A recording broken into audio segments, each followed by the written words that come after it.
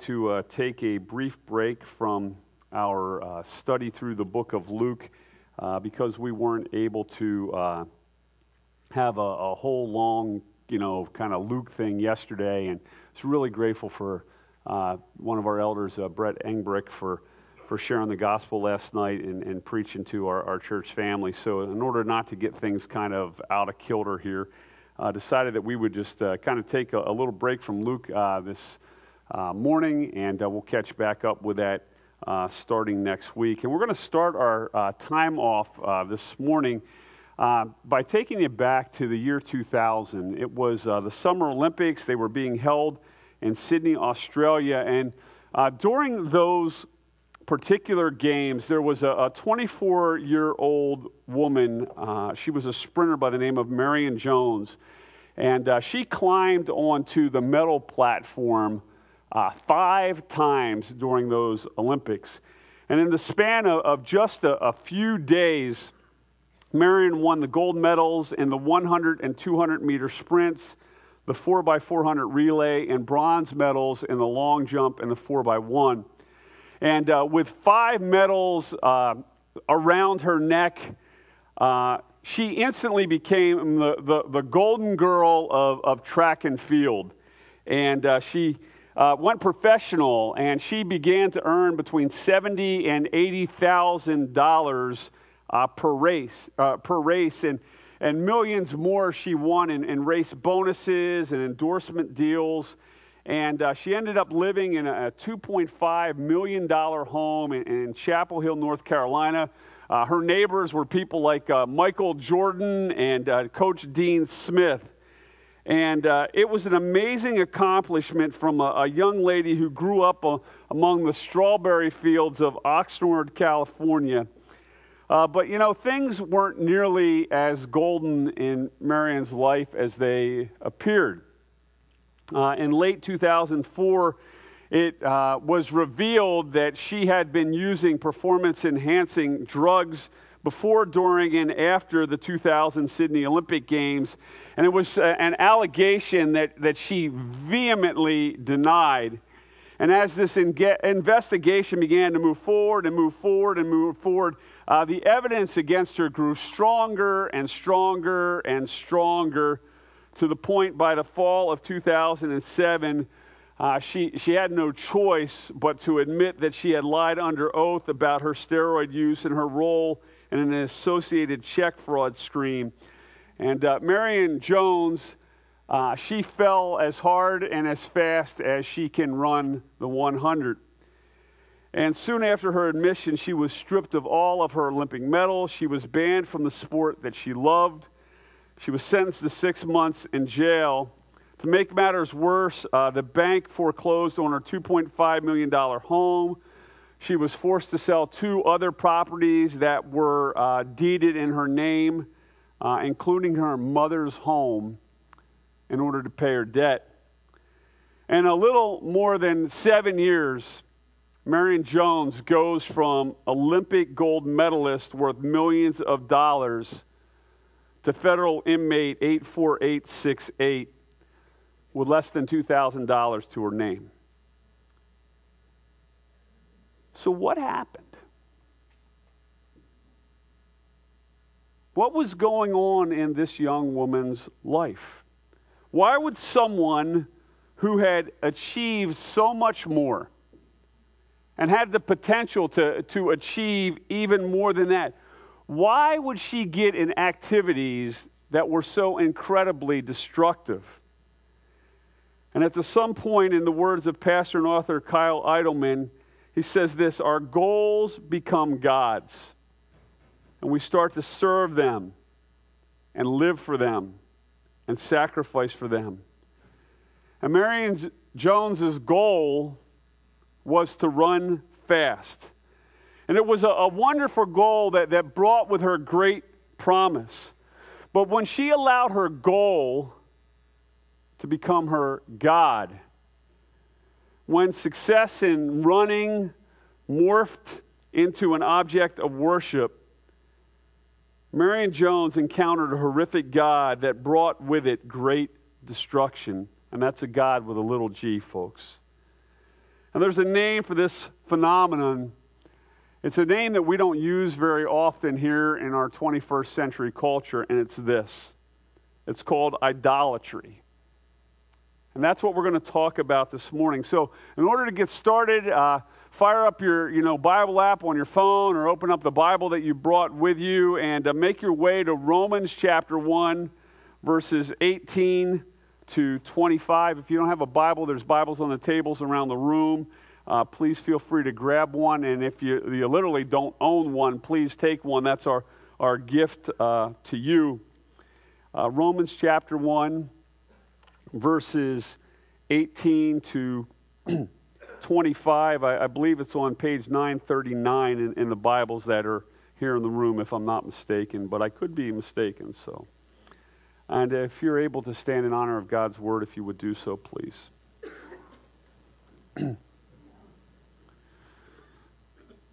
Brothers and sisters, you hold in your hand a gift from God, His revealed word. And this is what it says. For the wrath of God is revealed from heaven against all ungodliness and unrighteousness of men, who by their unrighteousness suppress the truth. For what can be known about God is plain to them, because God has shown it to them. For His invisible attributes, namely His eternal power and divine nature, have been clearly perceived ever since the creation of the world in the things that have been made. So they are without excuse. For although they knew God, they did not honor Him as God or give thanks to Him, but they became futile in their thinking, and their foolish hearts were darkened. Claiming to be wise, they became fools, and exchanged the glory of the immortal God for images resembling mortal man and birds and animals and creeping things. And therefore God gave them up in the lusts of their hearts to impurity, to the dishonoring of their bodies among themselves, because they exchanged the truth about God for a lie, and worshiped and served the creature rather than the Creator, who is blessed forever. Amen. You may be seated.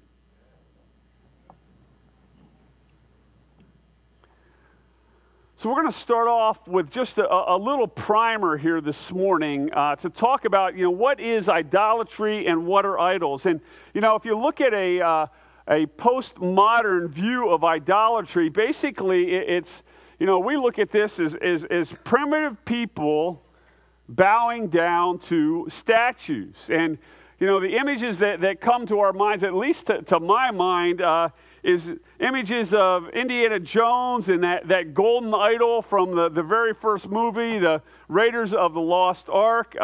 It's images of India where people of the Hindu faith have created shrines, and they filled them with carved images and offering sacrifices of food.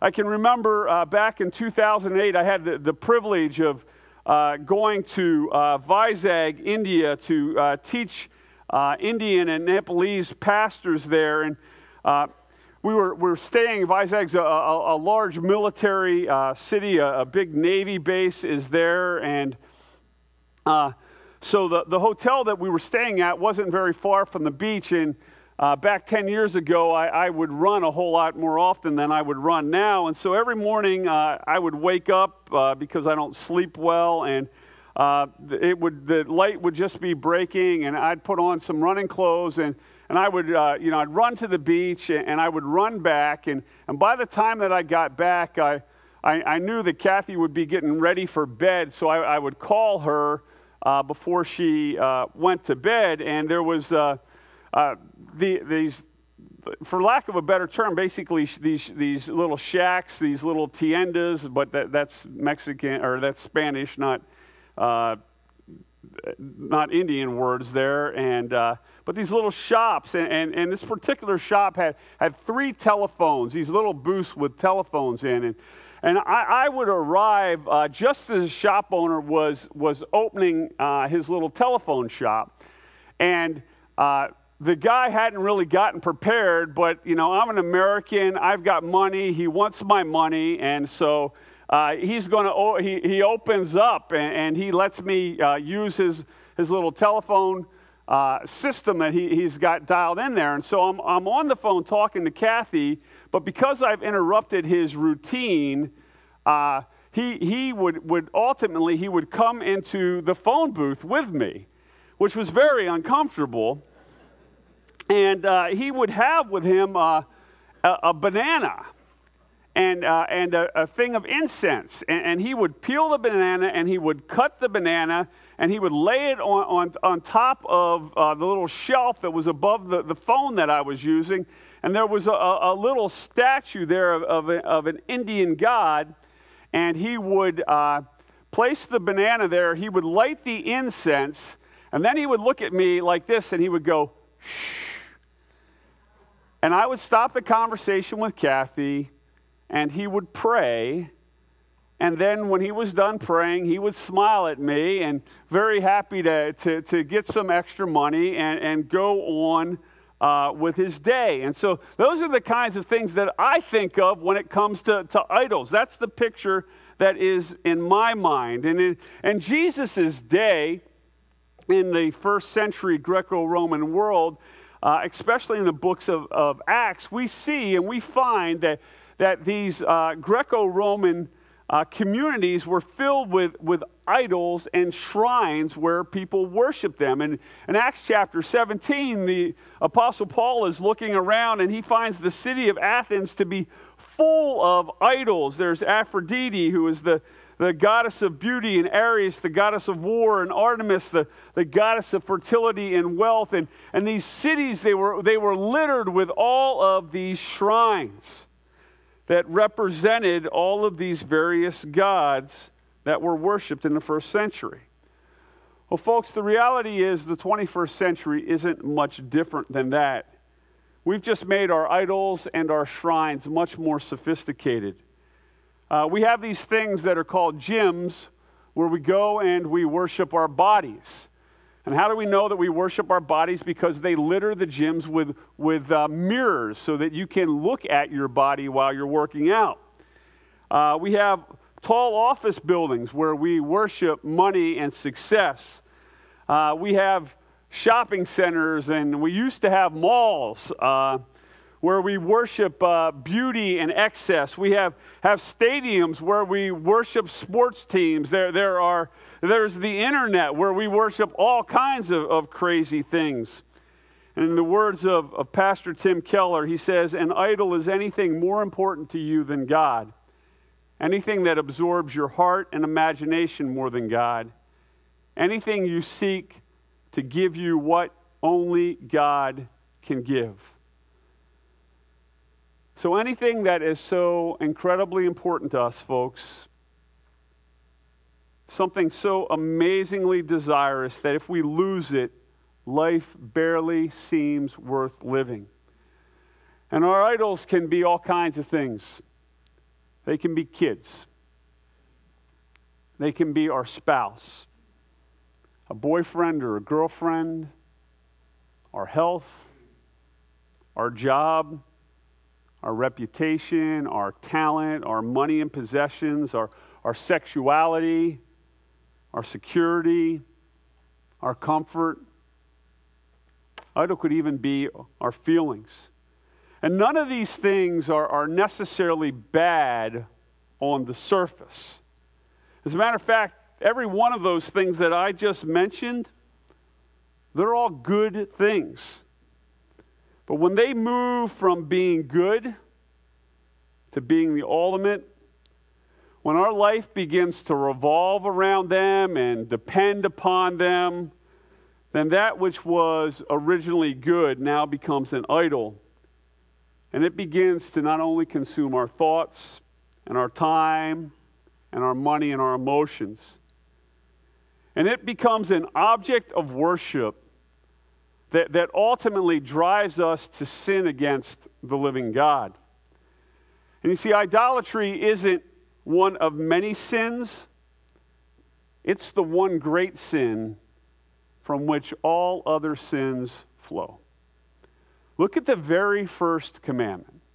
This is what God says. I am the Lord your God who brought you out of the land of Egypt, out of the house of slavery.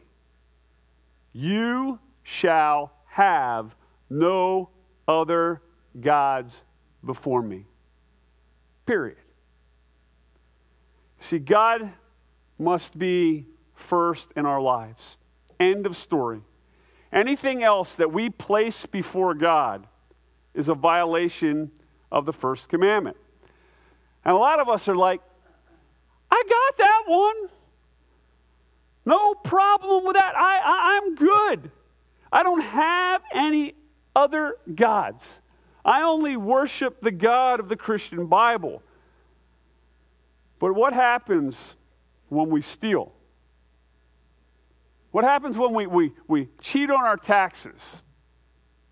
Or take something without asking for it? Or when we watch a bootleg movie?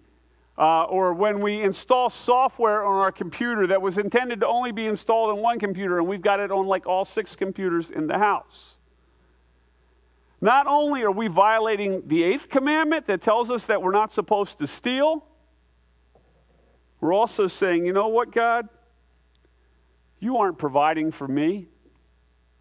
You're not meeting my needs, so I'm going to do things my own way. I'm going to be my own source of authority this time. I'm going to be my own God.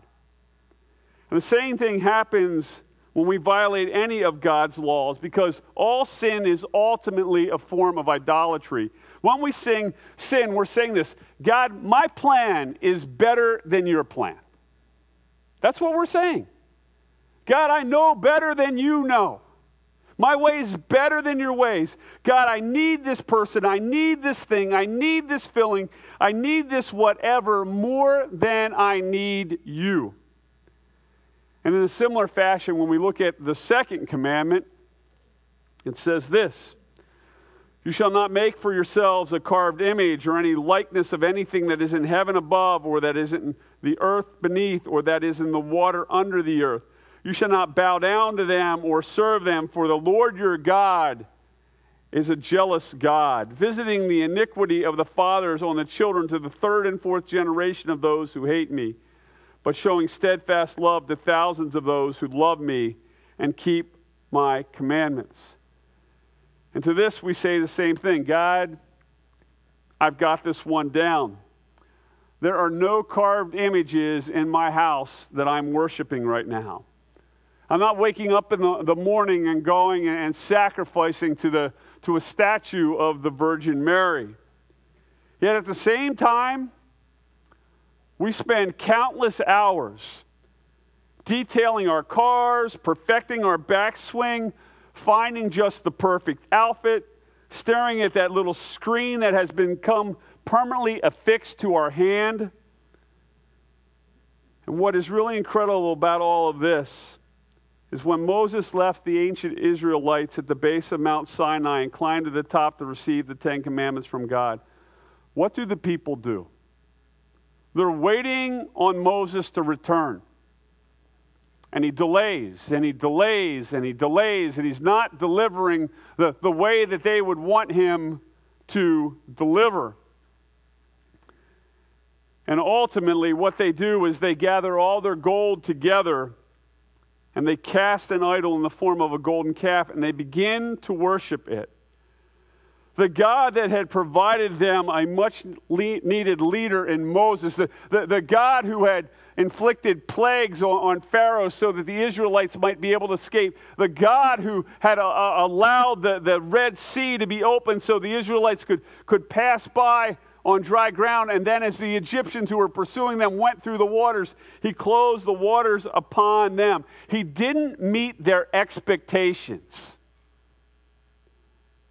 And so they set him aside for an object made out of human hands. And you know what? We look at those guys and we're like, how could they be so stupid? And then we do the very same thing. we're quick to replace God with something else when he doesn't work in the time frame that we desire, folks. And as long as God is doing what we want, when we want, how we want him to do it, we're good. But folks, we're a fickle crowd. And the moment that he disappoints, we are quick to redirect our allegiance. And many times we don't even realize that we're actually doing it. Now, why would that be? I'll tell you why. Our natural inclination is to worship something other than God because of our sinful hearts. We were made to worship. We were made to worship God. But when sin entered the world, our desire to worship didn't go away. But the object of that worship became twisted. So why do we do what we do? Romans chapter 1, which we just read, reveals the answer to that question. Let me read it again so that we can tear it apart. For the wrath of God is revealed from heaven against all ungodliness and unrighteousness of man, who by their unrighteousness suppress the truth. For what can be known about God is plain to them, because God has shown it to them. For his invisible attributes, namely his eternal power and divine nature, have been clearly perceived ever since the creation of the world and the things that have been made, so they are without excuse. For although they knew God, they did not honor him as God or give thanks to him, but they became futile in their thinking, and their foolish hearts were darkened.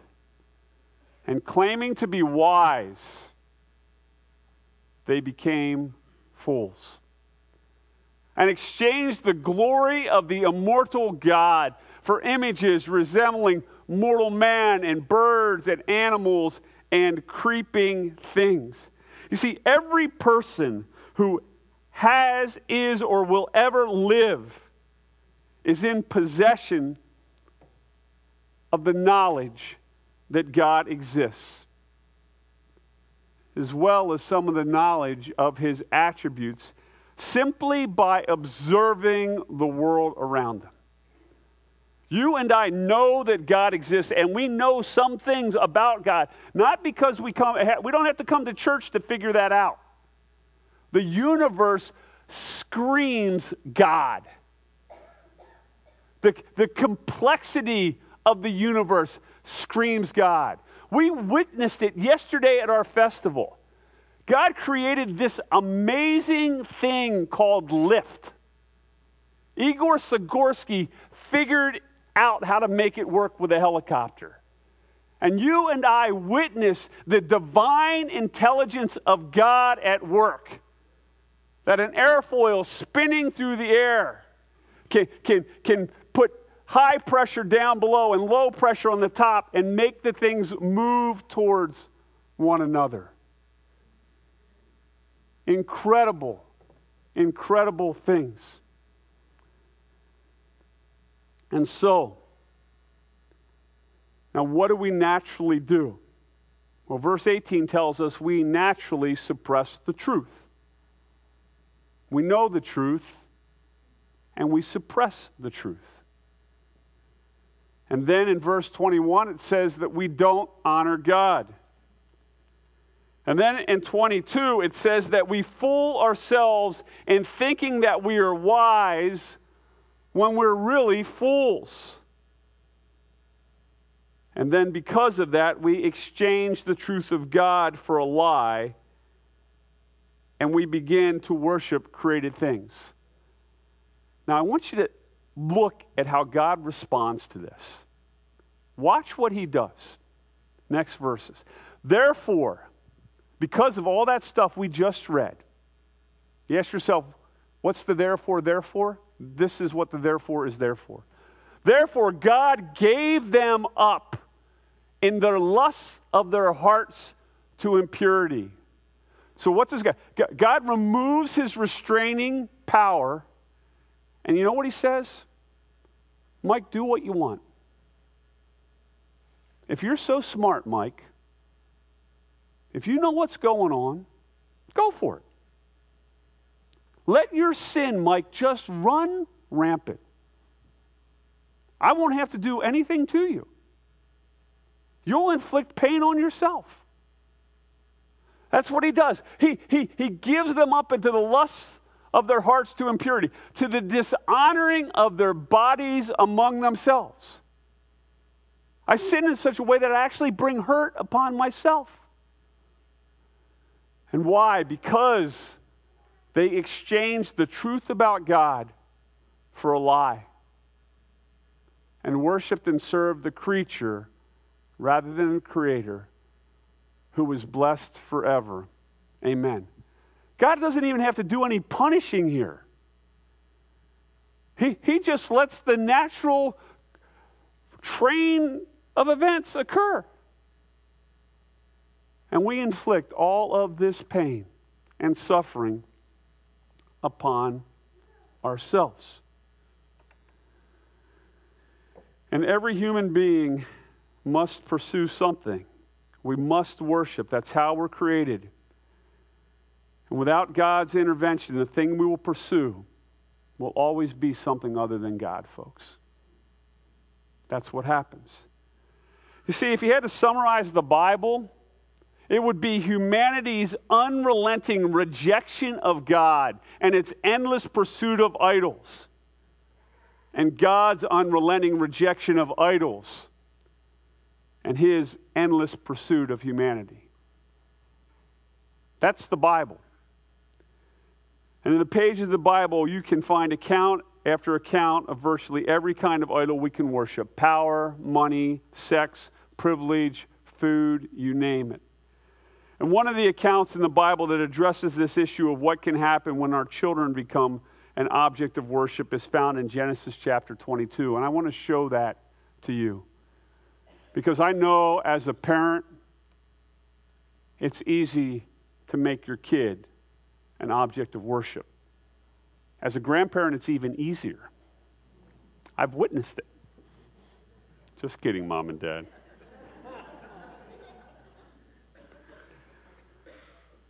So here we have in Genesis chapter 2 an account of a fellow by the name of Abraham. He's the father of the three great monotheistic religions, Islam, Judaism, and Christianity. We meet him in Genesis chapter 12. And at that time, his name was Abram, and he was 75 years old. He's married to his wife Sarai. They're childless. And God appears to Abraham, and this is what God says to Abraham. He says, "Now the Lord said to Abraham, go from your country and your kindred and your father's house to the land that I'm going to show you, and I will make of you a great nation, and I will bless you and make your name great so that you will be a blessing, and I will bless those who bless you, and him who dishonors you I will curse, and in you all the families of the earth shall be blessed." And Abram gets this very brief set of instructions. He obeys, he gets his wife, he gets his servants, and embarks on a journey to follow God. And it's not an easy journey, folks. And if you make your way through the book of Genesis, you'll see that Abram is not a perfect man. He has lots of fits and lots of starts. Things are good, things are bad. Things are good, things are bad.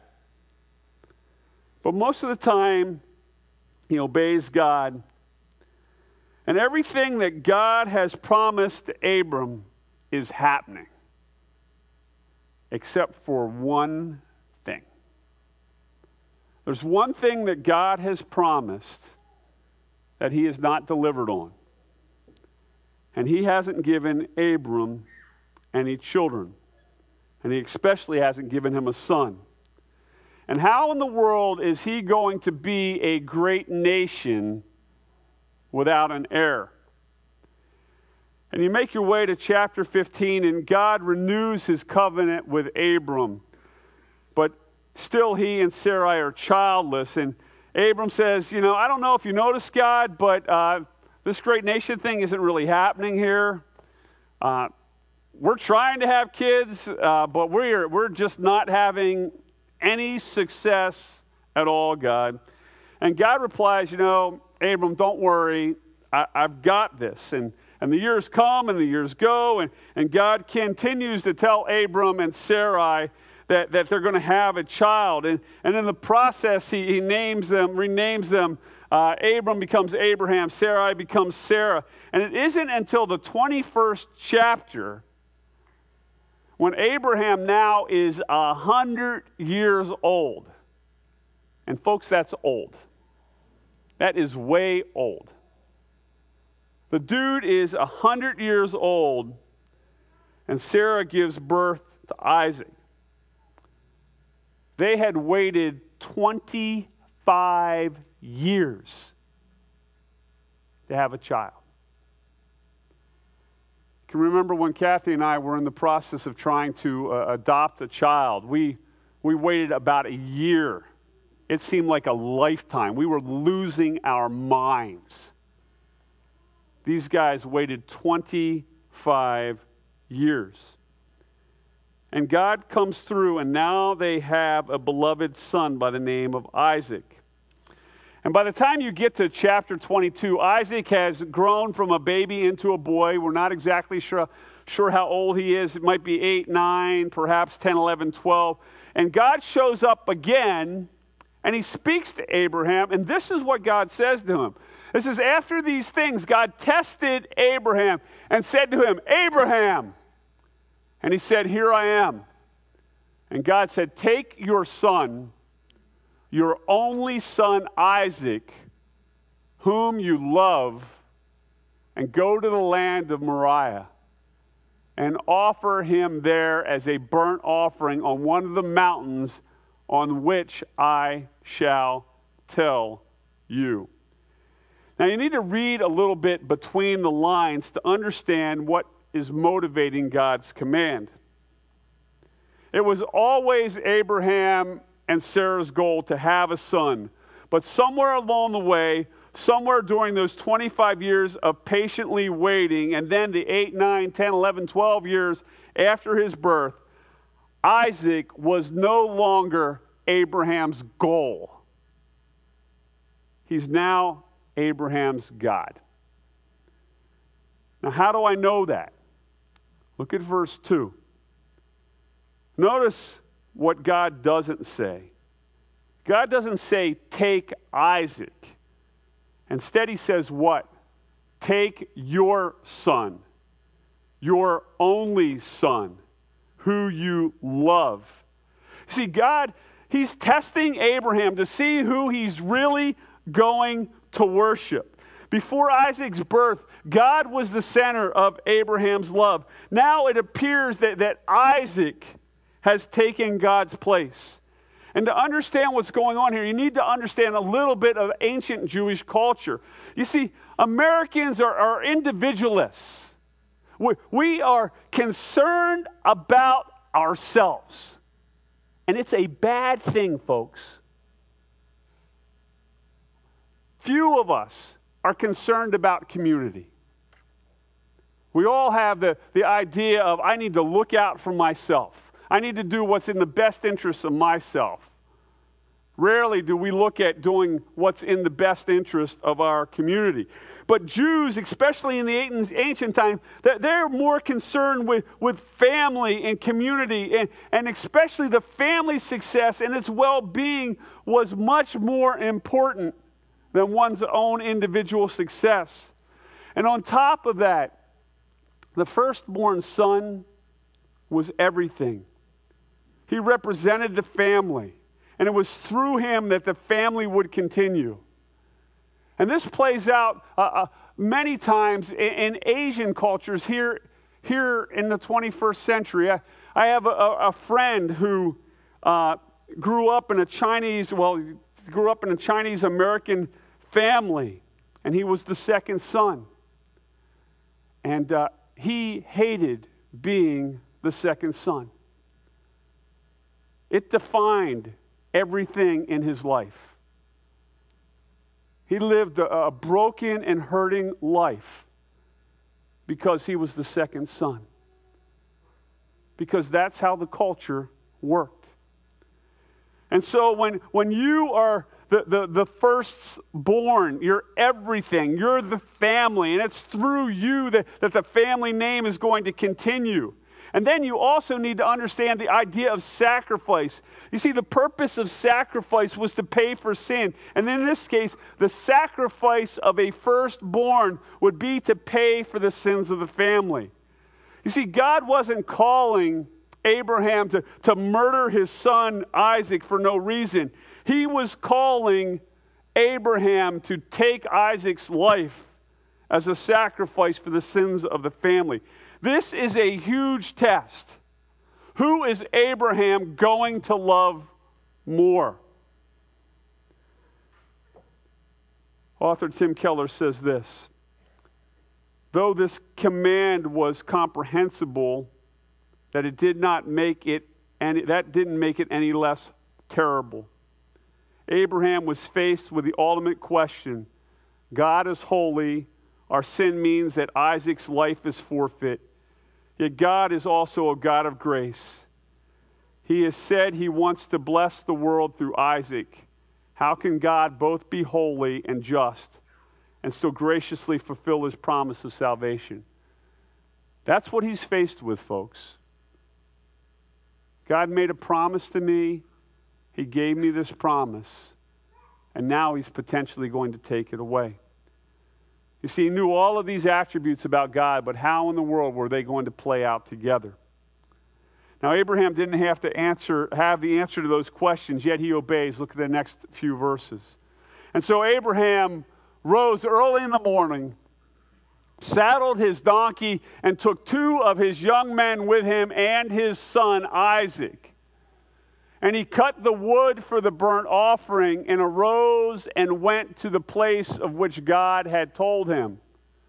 And on the 3rd day, Abraham lifted up his eyes and saw the place from afar. They're walking, right? You make, maybe 20 miles a day when you walk? It's a huge mountain that looms off in the distance. It's a 3-day journey to get there. Think about this. I mean, here he is. He knows the end is coming.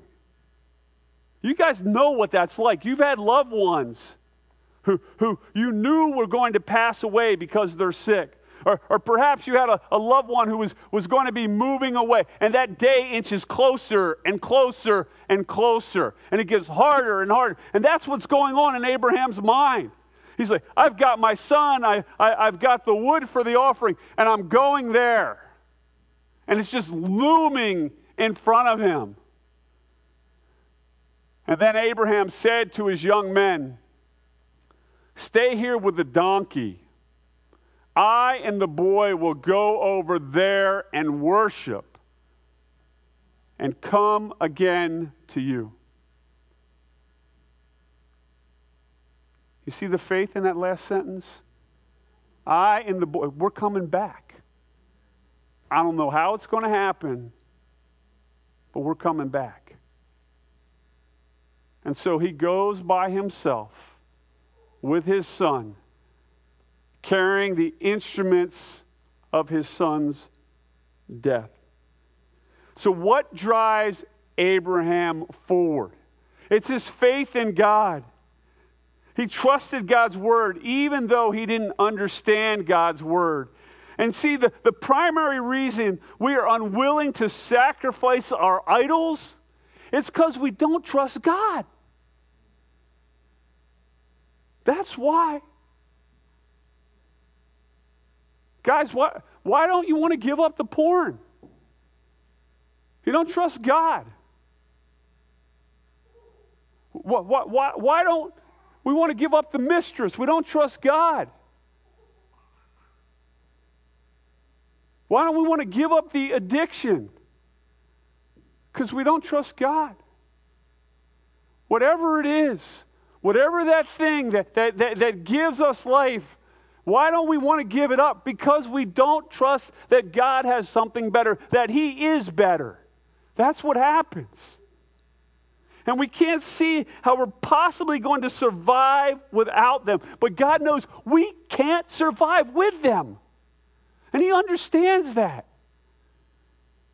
And so we have a choice to make. Will we put our faith in God, or will we put our faith in our idol? Will we trust God, or will we trust our bank account? Will we trust God, or will we trust our job? Will we trust God, or will we trust our appearance, or our possessions, or our pride, or this relationship? And who we trust ultimately determines how things play out in the end. And the question as you're reading this is, what is going to happen? And many of us, we've read this time and time again, so we know the end of the story. But when you're reading it for the first time, it's like that novel you're reading and you can't get enough of it. You don't want to stop because you want to find out what happens next. It's like the This Is Us episodes that you got to just watch because you want to know what happens next. And so what does he choose? 6 through 10. And Abraham took the wood of the burnt offering and laid it on Isaac, his son. And he took in his hand the fire and the knife. Think about this, you guys. Think what's happening here. Imagine doing that with your child. Imagine your child being beside you, and you have in your hand the very thing that you're going to use to kill them. And so they went, both of them together. And Isaac said to his father, "My father," and he said, "Here I am, my son." And he said, "Behold, the fire and the wood, but where is the lamb for the burnt offering?" Can you imagine how hard that hurt? Can you imagine your kids saying that? "Daddy, I don't get this. What's going on? I've seen sacrifices. We've done it all the time.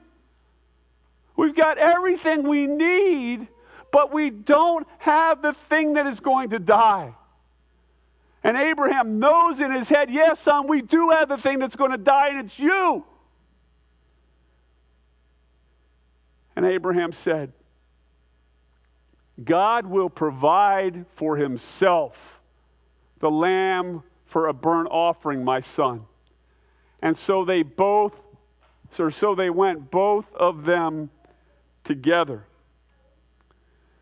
And as Abraham climbed the mountain, step by step, as he piled the wood for the altar, as he bound his son, and as he raised the knife, Abraham clung to the fact that God is holy and loving. See, God was asking Abraham to do the impossible, and Abraham was believing that his God would do the impossible. Next couple verses. But the angel of the Lord called to him from heaven and said, "Abraham, Abraham." And he said, "Here I am." And he said, "Don't lay your hand on the boy or do anything to him, for now I know that you fear God, seeing that you have not withheld your son, your only son, from me." His hand is here. And as he's getting ready to drive it through his son, the God of the universe stops.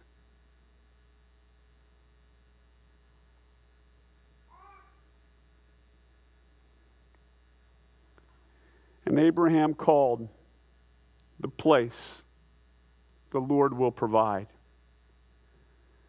And brothers and sisters, the reason we reject God and embrace God idols is because we believe the Lord won't provide. And the way that we reject our idols and embrace our God is when we believe that He will. So why did God do that? You see, until Abraham had to make a choice, he could never see that Isaac was the idol.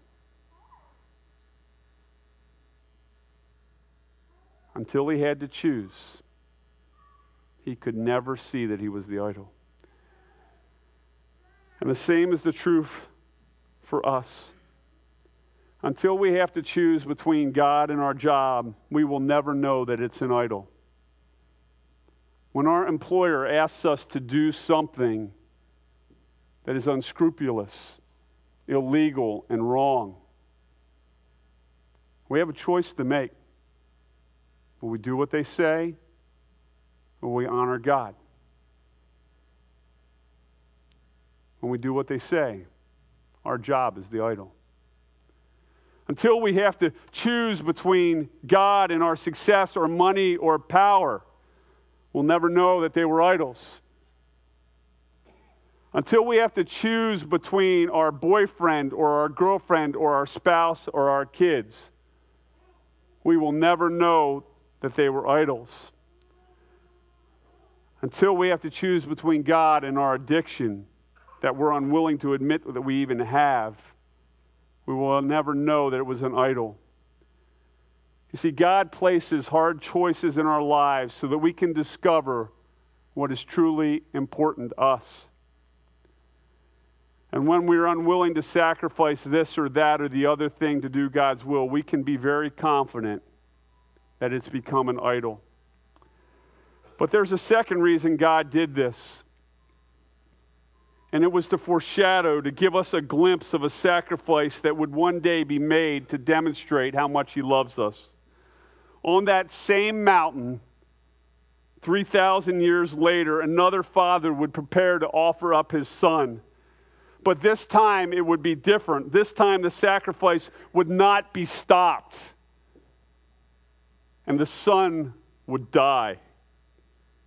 And on the cross of Calvary, God the Father offered up His one and only Son, the one with whom He was well pleased.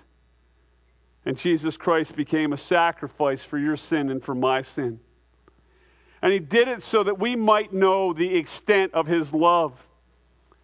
In Romans chapter 8, it says this, He who did not spare His own Son, but gave Him up for us all, how will He not also with Him graciously give us all things? You see, brothers and sisters, for those of us who have embraced Jesus Christ as Lord and Savior, there is no good reason for us to embrace idols. They can never do for us that which God has done for us. Nothing in this world will ever satisfy other than faith in the Son. Nothing. You can pursue all that you want, and it never satisfies. And you know what's crazy? Every one of us knows it. Even the most staunch atheist knows it. We all know that nothing but Christ will ultimately satisfy. I don't know if you noticed it or not, but I skipped a very important part of the second commandment. Look at verses 4 through 6. You shall not make for yourself a carved image or any likeness of anything that is in heaven above or that is in the earth beneath or that is in the water under the earth. You shall not bow down to them or serve them, for I, the Lord your God, what? Am a jealous God, visiting the iniquity of the fathers on the children to the third and to the fourth generation of those who hate me, but showing steadfast love to thousands of those who love me and keep my commandments. God calls Himself what? He calls Himself a jealous God. And because God is God, folks, His jealousy is pure, unlike our jealousy, which is filled with sin. And why should God be jealous? After all, He owns everything. He's all-powerful. He's all-knowing. He's ever-present. No one and nothing can compare to Him. So why in the world would God be jealous? What is the thing that He is jealous for? Because there is always an object for jealousy. Folks, he's jealous for our hearts. He wants all of us because he loves us. What differentiates the one true God of the Bible from all the other false gods out there? It's love. It is passionate love that pursues us. And when we surrender our hearts, even partially surrendering them to something else, we worship something other than God. And God wants all of us, and we need all of him. Brothers and sisters, there is no idol that will ever satisfy. None. Our world is filled with people who have tried and who have failed miserably. But God pursues us relentlessly. He draws us to himself. He gives us that little spark of faith that allows us to believe. And he ultimately creates a life for us and an eternity for us that is far grander than anything we could possibly ever imagine, because he is a good, gracious, and wonderful, loving God. To him be all the glory and praise forever and ever. Let me pray for you. Precious Heavenly Father, Lord, we come before you, and Lord, we confess the idols that we have placed in our lives. Lord, as we sit in this place right now, perhaps every one of us has some thought of that which we put ahead of you at times. Lord, I pray that you would reveal those things, that you would show us those things. And Lord, that we would turn from them and turn to you. Thank you, Heavenly Father, for the incredible love that you have demonstrated for us upon the cross of Calvary. May Jesus be our greatest desire. And it's through his risen name we pray. Amen. Would you stand with us as we prepare to close?